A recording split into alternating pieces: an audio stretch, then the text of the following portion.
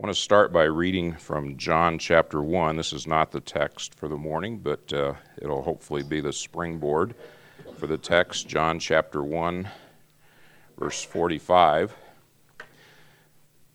says, Philip found Nathanael and said to him, "We have found him of whom Moses in the law and also the prophets wrote, Jesus of Nazareth, the son of Joseph." To which Nathanael replies, "Can anything good come out of Nazareth?" Now, what in the world was wrong with Nazareth? Philip here bullet points a resume unlike any other. We have found the person Moses wrote about, the person the prophets prophesied about. This person is from the lineage of Joseph, the kingly line.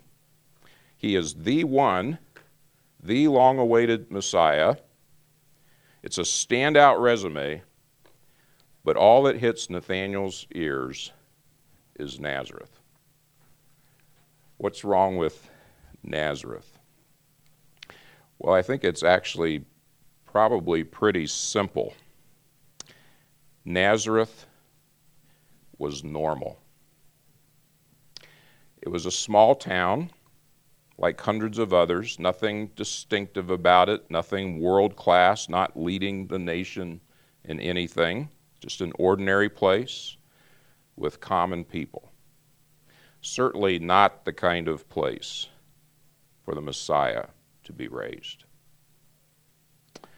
You know, I live just 20 miles from Normal, Illinois.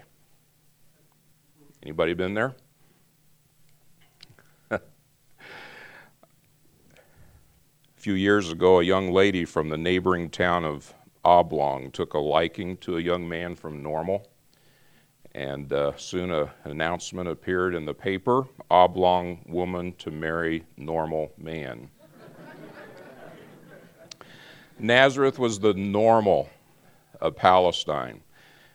It was the kind of place that didn't have a whole lot to celebrate, but once a year they'd get together to celebrate anyway, just like small towns do today. In Morton, where I'm from, we have our annual pumpkin festival. Just finished that. Any of you from a small town? How does your small town celebrate? What do you do? Go ahead. Let me hear you. Somebody, what do you guys do to celebrate? What? Potato Festival. Town and Country Days. Rodeo, okay. Creamery Picnic. That sounds interesting. Anything else? The Dutch Supper. That sounds good. All the way in the back. Silver Cliff Days. Pig War Picnic. Yeah. That's small town life for you. Nazareth was probably the kind of place that people would tell jokes about. You know, you might be from Nazareth if. You can fill in the blanks. What was wrong with Nazareth? I think it was just a little bit too normal for the Messiah. You know, it's a good thing that I was not put on the committee to plan our Lord's birth, life, ministry, because I would probably think something like this. I'd think, you know, this is the King of Kings, the Lord of glory, the creator of all. Surely he should enter the world in the seat of power. Maybe a place like Rome. But then come to think about it, he's also the divine Logos, the wisdom from above, the truth, the light. Maybe he should enter the world in the city of intellectualism, maybe Athens. But you know, he's also the high priest. He is the Lamb of God who takes away the sin of the world. Maybe he should enter the world in the seat of religion, maybe Jerusalem. But you know, I wasn't on the committee. And God in his wisdom decided that his son would enter the world in an unassuming place called Bethlehem. Now, Bethlehem means house of bread. Dates back all the way to David's great-grandpa Boaz. It was an area surrounded by wheat and barley fields, and when they harvested, they needed some place to go to process the grain. Bethlehem became that place. They built threshing floors, storage bins, house of bread. Today, we would probably name it grain elevator. So when God came into the world, he came into a little one-motel agricultural community, a few hundred at most in population, not unlike 10,000 towns dotting the U.S. today. The place of our Lord's birth was as normal as it comes. You know, Jesus didn't stay in Grain Elevator. His family settled in Nazareth, also a town of just a few hundred, and doing what? Well, we know that Jesus' father Joseph was a tectone, usually translated carpenter. Only back in those days, carpenters didn't do the kinds of things that we associate with carpenters today. They didn't have wood frame houses, for instance. A church father tells us that the bread and butter of a tectone was ox accessories, yokes, plows, harrows, carts. So Jesus worked from the time that he was a child until he was about 30 in a farm implement place. So Jesus was born in a town named Grain Elevator, and he spent most of his working life in a John Deere dealership. Now, can anything good come out of a place like this? Why Nazareth? Well, to paraphrase Abraham Lincoln, God must love normal people because he made so many of them. And could it be that God also delights in using normal people? For some reason, God didn't plan that just a few elite, talented, super smart people would do the lion's share of his work, but that each of us in our normal way, in our unassuming way, in whatever little slice of the world we find ourselves, would do the work of God around us. And you know, I know of no better example than the answer to the first of several trivia questions that I have for you this morning. Of all the churches that the Apostle Paul wrote to in the New Testament, which was located in the smallest town? Think about the churches. We know it wasn't Rome or Ephesus or Thessalonica cities. Well, the answer is the Colossian church. For a time, this was a thriving community because located on a main trade route linking the Ephesus, the Mediterranean coast with Persia.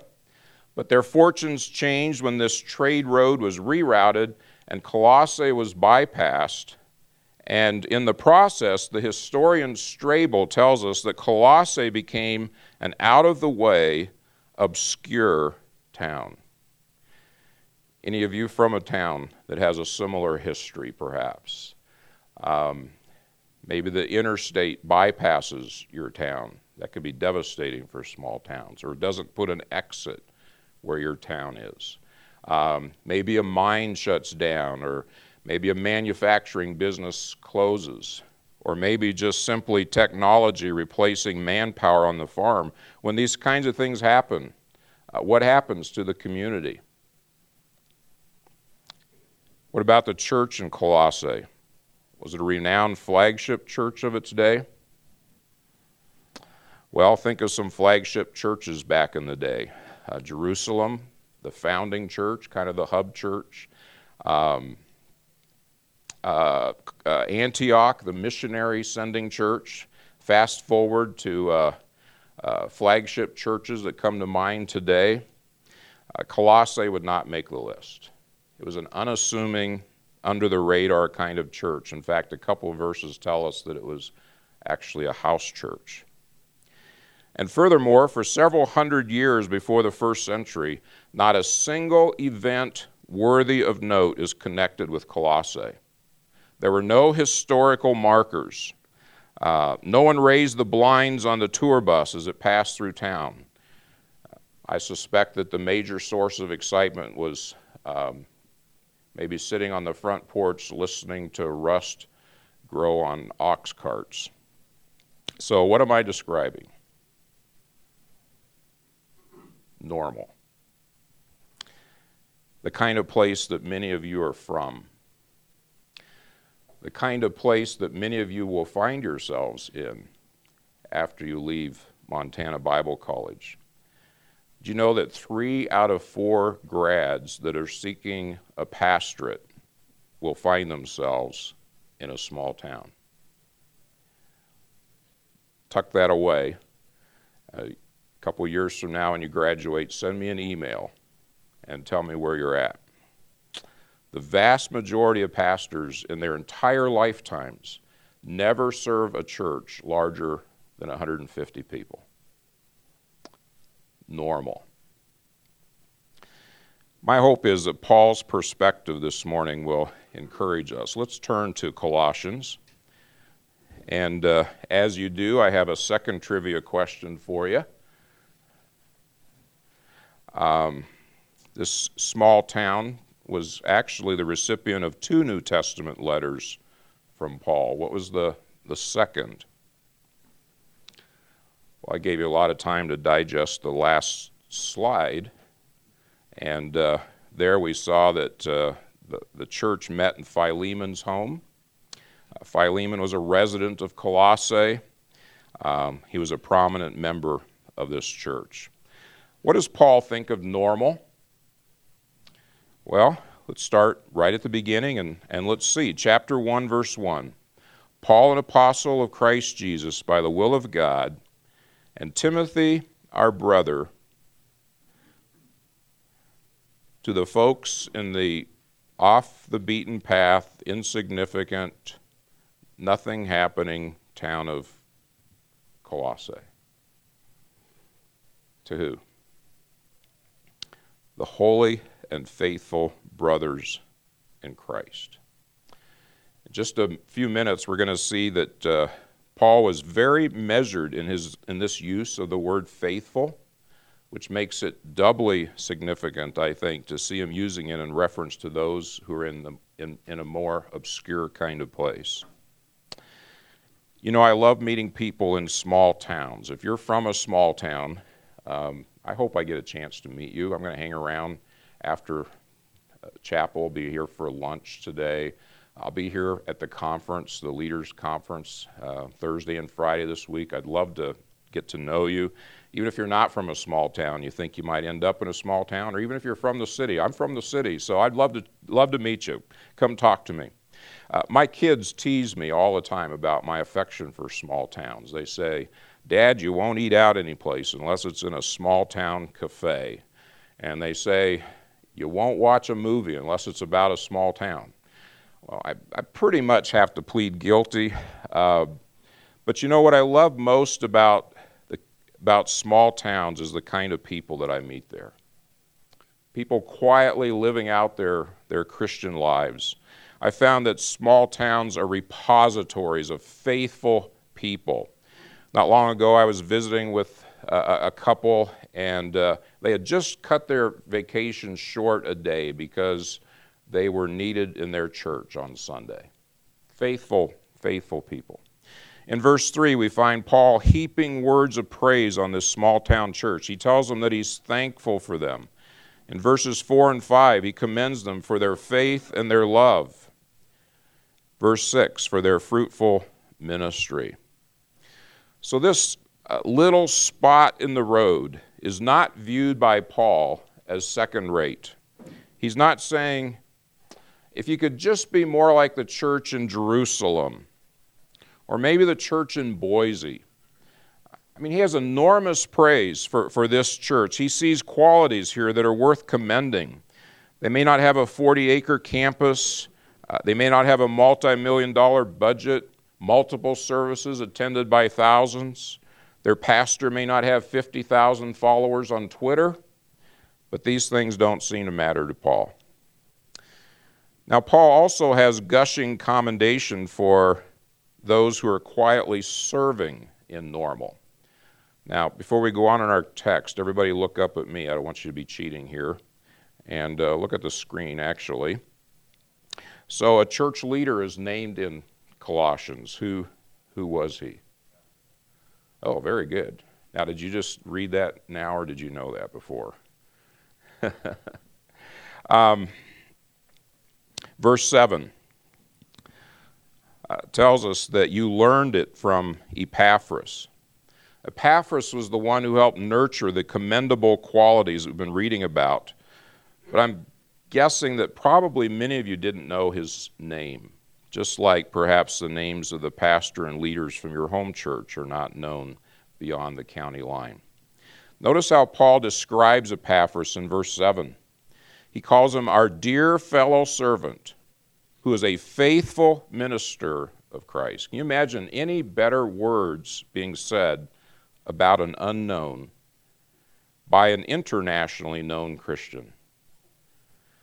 Notice that Paul calls Epaphras a dear man. He has affection for him. He calls him a fellow servant. No condescension, no viewing Epaphras as a lesser guy because he's from Normal.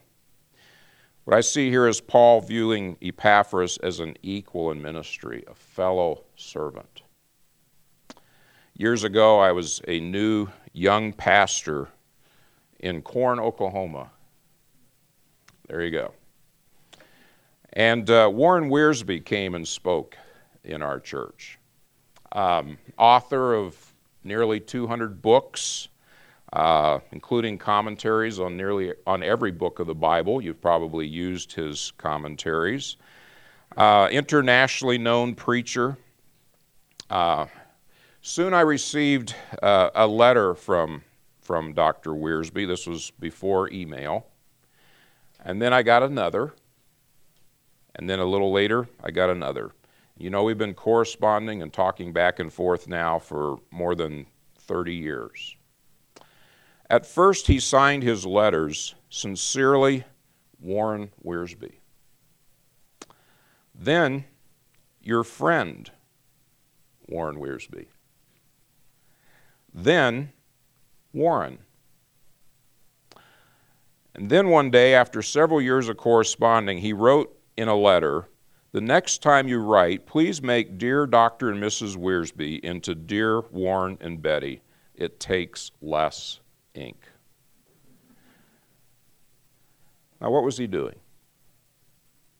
He was treating me like a fellow servant, an equal, though his ministry was exponentially bigger, treating me in Normal with the same kind of respect that he had for people in much larger places. A dear fellow servant, a faithful minister. Can a person from Normal be considered just as faithful in Christ's service as a person in a bigger place? Are the words, well done, good and faithful servant, proportionate to size or place?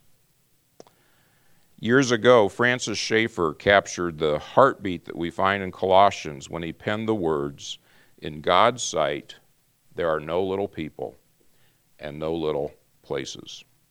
Students, remember this, because many of you are going to spend much, if not all of your lives in Normal. Now, a few minutes ago, I said that Paul was measured in his use of the word faithful. I find it interesting that in all of his letters, if my count is correct, and you can check me on this, Paul refers to only 4 individuals as being faithful. And would you believe that 3 of the 4 are connected to Colossae? which gives us the next question. Who are the other two? And I'm going to let you try to figure that out. Do the research. Or you can ask me later. I might tell you. Now, what am I doing?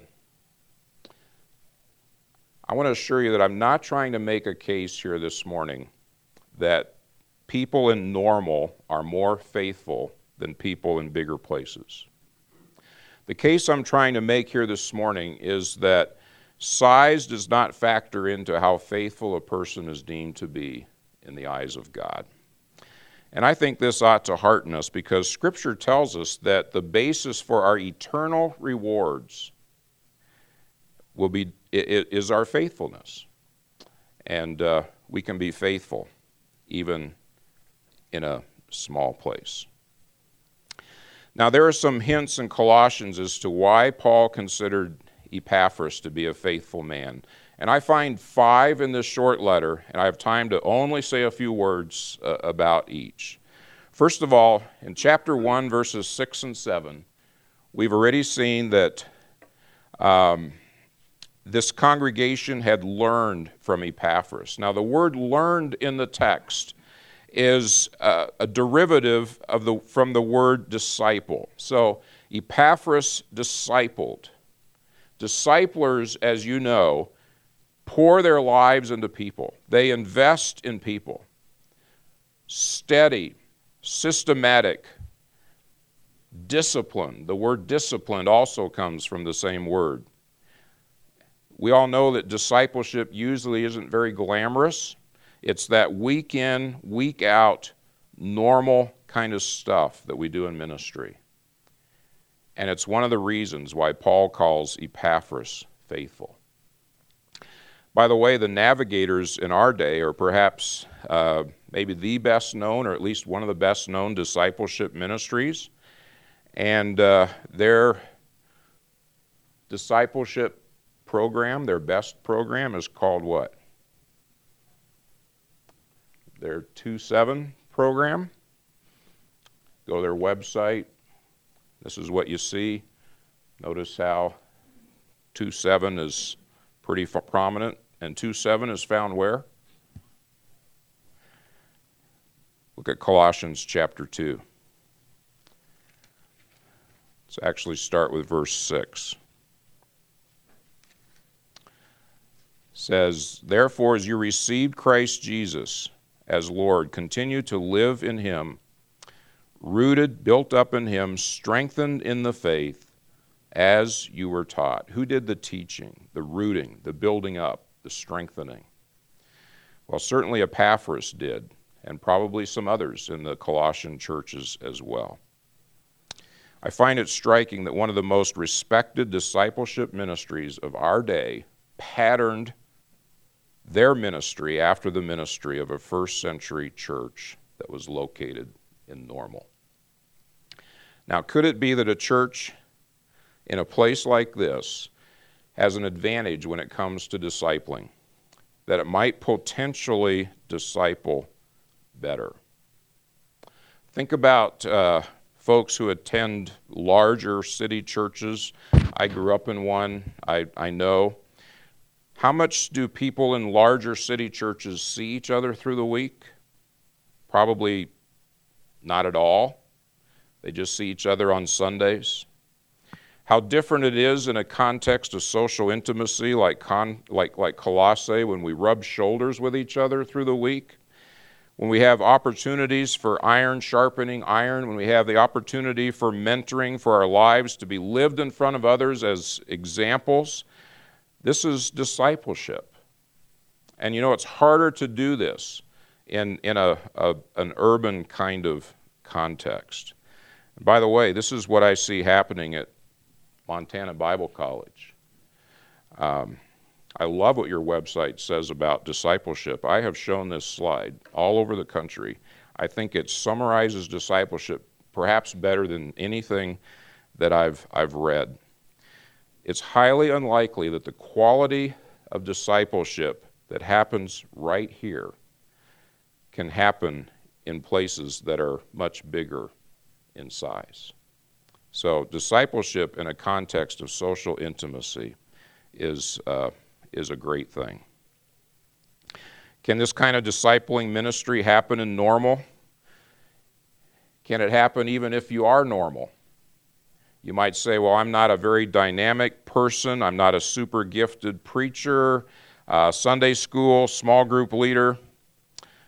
Well, neither was Epaphras. He was not a teacher of the stature of Paul. He certainly wasn't out on the speaking circuit like Paul was. He was a regular guy, but was being used of the Lord in a discipling ministry, quietly making a difference in his spot in the world. And I know that this is already something that's happening through many of you, that you have ministries here locally where you're pouring your lives into others. Maybe you're teaching a Sunday school class or helping with youth ministry, maybe a small group ministry. I think the Lord would say, job well done. Colossians 1 verse 7 reveals a second evidence of Epaphras' faithfulness as he was a servant. I don't have to tell you that when you live in normal, you have plenty of opportunities to exhibit this quality. Most ministries don't have a lot of paid help. And so when the carpet needs vacuuming, guess who does it? When the walks need sweeping, or on a day like today, shoveling, guess who does it? When the church bulletin needs typing, when rooms need to be set up or torn down for various events, lots of opportunities to be servants in normal. But you know, when we do these kinds of things in places of obscurity, where no one is watching, where maybe few express appreciation, without calling attention to ourselves, without complaining, we're giving evidence of the fact that we are being faithful in the eyes of God. Chapter 4 reveals a couple of other evidences of Epaphras' faithfulness. Verse 12 says that he was always wrestling in prayer for his small place. Now, the word there means agonizing. It's the same word that was used of our Lord's praying in the Garden of Gethsemane. And verse 12 says that Epaphras prayed this way always, constantly in prayer for his church and community. Verse 13 says Epaphras was working hard, a fourth evidence of faithfulness. That word there means heavy toil to the extent of pain. So when we're working hard in obscure places, when no one is watching, it can be tempting sometimes when we're in an obscure place where no one is watching to be faithful with our work ethic. That's something that God sees as faithfulness in his eyes. And again, I know I'm talking to some hard workers here today. Some of you are juggling school and work and ministry. I think God would say, job well done. And then fifth, we know that Epaphras was a faithful leader, and don't have a lot of time to dig into this, but let me just say it. When there was a grave doctrinal error that was threatening the church in Colossae, and if we were to read through Colossians, we would see that they had some serious questions and just some difficulty understanding Christology. When Epaphras saw this, he traveled all the way to Rome to get counsel from Paul, who was sitting in a prison cell in Rome. Now that's a distance of about 1,000 miles, some of it by sea, and you travel 1,000 miles today, that's a long distance. Think about traveling 1,000 miles back in that day. But Epaphras loved his people, and he wanted to protect them from false doctrines that would hinder their spiritual development and ultimately destroy the church. And so he went to great length to keep that from happening. And this stirred up, I think, enormous respect in Paul. Imagine Paul receiving Epaphras in his prison cell and seeing how committed Epaphras was to doctrinal purity. And I have to think that that led him to conclude that Epaphras was a faithful man. And I hope that you are already demonstrating this kind of passion for clear theology as you study here at Montana Bible College. So God loves to use normal people.